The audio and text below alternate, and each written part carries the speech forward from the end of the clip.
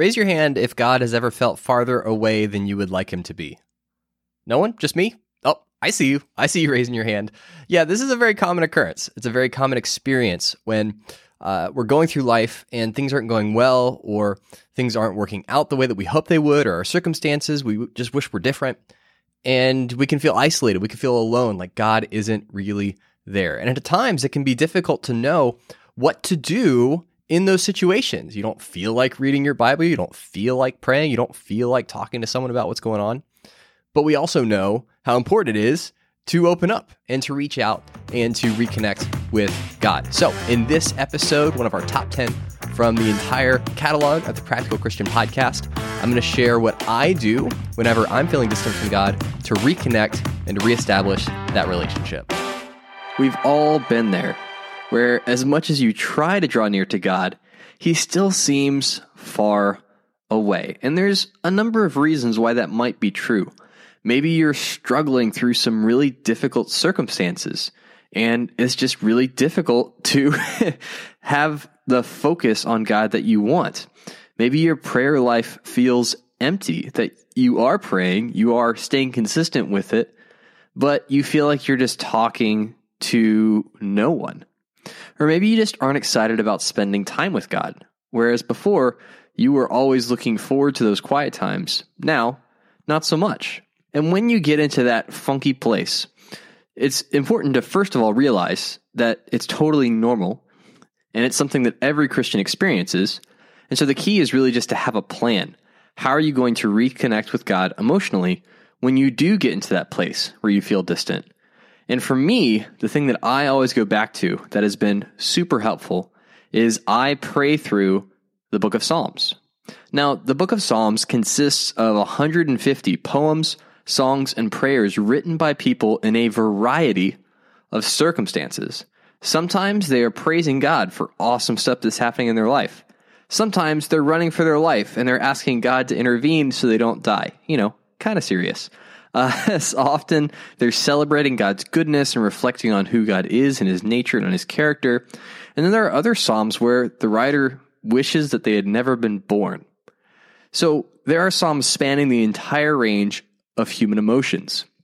And what's really cool about Psalms is often they can describe how you're feeling better than you can. Emotions are tricky things, and it can be tough to figure out exactly what you're feeling. And so when you read a psalmist pouring out their heart to God in a way that resonates with you, that really strikes you and is like, yes, that's how I feel, then meditating on that psalm can actually bring you closer to God. Because now you have a common language. You have a common way of expressing or communicating what's going on in your life. And you know that this has been something that's been communicated to God before. And that God is there, that he's listening, and that you can, just like the psalmist, express yourself to God and reconnect with him. So whenever I'm feeling distant, I always make a point of emphasis to pray through the Psalms. Often what I'll do is I'll just read from front to back, and I'll read a couple Psalms, and then if there's one that really resonates with me, I'll meditate and think about that one or pray through that Psalm. And I will echo the things that the psalmist says. I will echo the emotions. I will echo the thoughts of the psalmist, if that makes sense. In essence, taking that psalm and using it as a script for my own prayer life. And that has helped me so often when I'm not sure what to pray, I feel disconnected, and I'm just feeling emotionally distant. And you'll discover that there are certain ones that speak to you or resonate with you more than others. There are certain Psalms that I read and I'm like, all right, that's fine, that's nice. But then there are others that are like, wow, this is life-changing. Who would have known that somebody 3,000 years ago wrote a poem that reflected how I feel right now? So I want to share a couple of my go-to Psalms that I find myself going back to consistently. And maybe this will give you a starting place if you've never really done this before. All right. So whenever I'm feeling anxious and impatient, I always go back and read Psalm 37 and meditate on it and pray through it. And Psalm 37 says this: "Trust in the Lord and do good. Dwell in the land and enjoy safe pasture. Take delight in the Lord, and he will give you the desires of your heart. Then later on it says, be still before the Lord and wait patiently for him. Do not fret when people succeed in their ways, when they carry out their wicked schemes. And whenever I read this, I'm reminded that my role in this relationship with God is to trust him completely, to wait for him, to be patient for him, and to know that he is in control and that he knows what I need. In fact, later in Psalm 37, the psalmist reflects on how he's never seen the righteous forsaken or their children begging bread. Essentially saying, God knows what you need, and he's going to make sure that you have what you need, even if your circumstances are bleak. And it's just so helpful for me to remember that and to read that using more emotional language.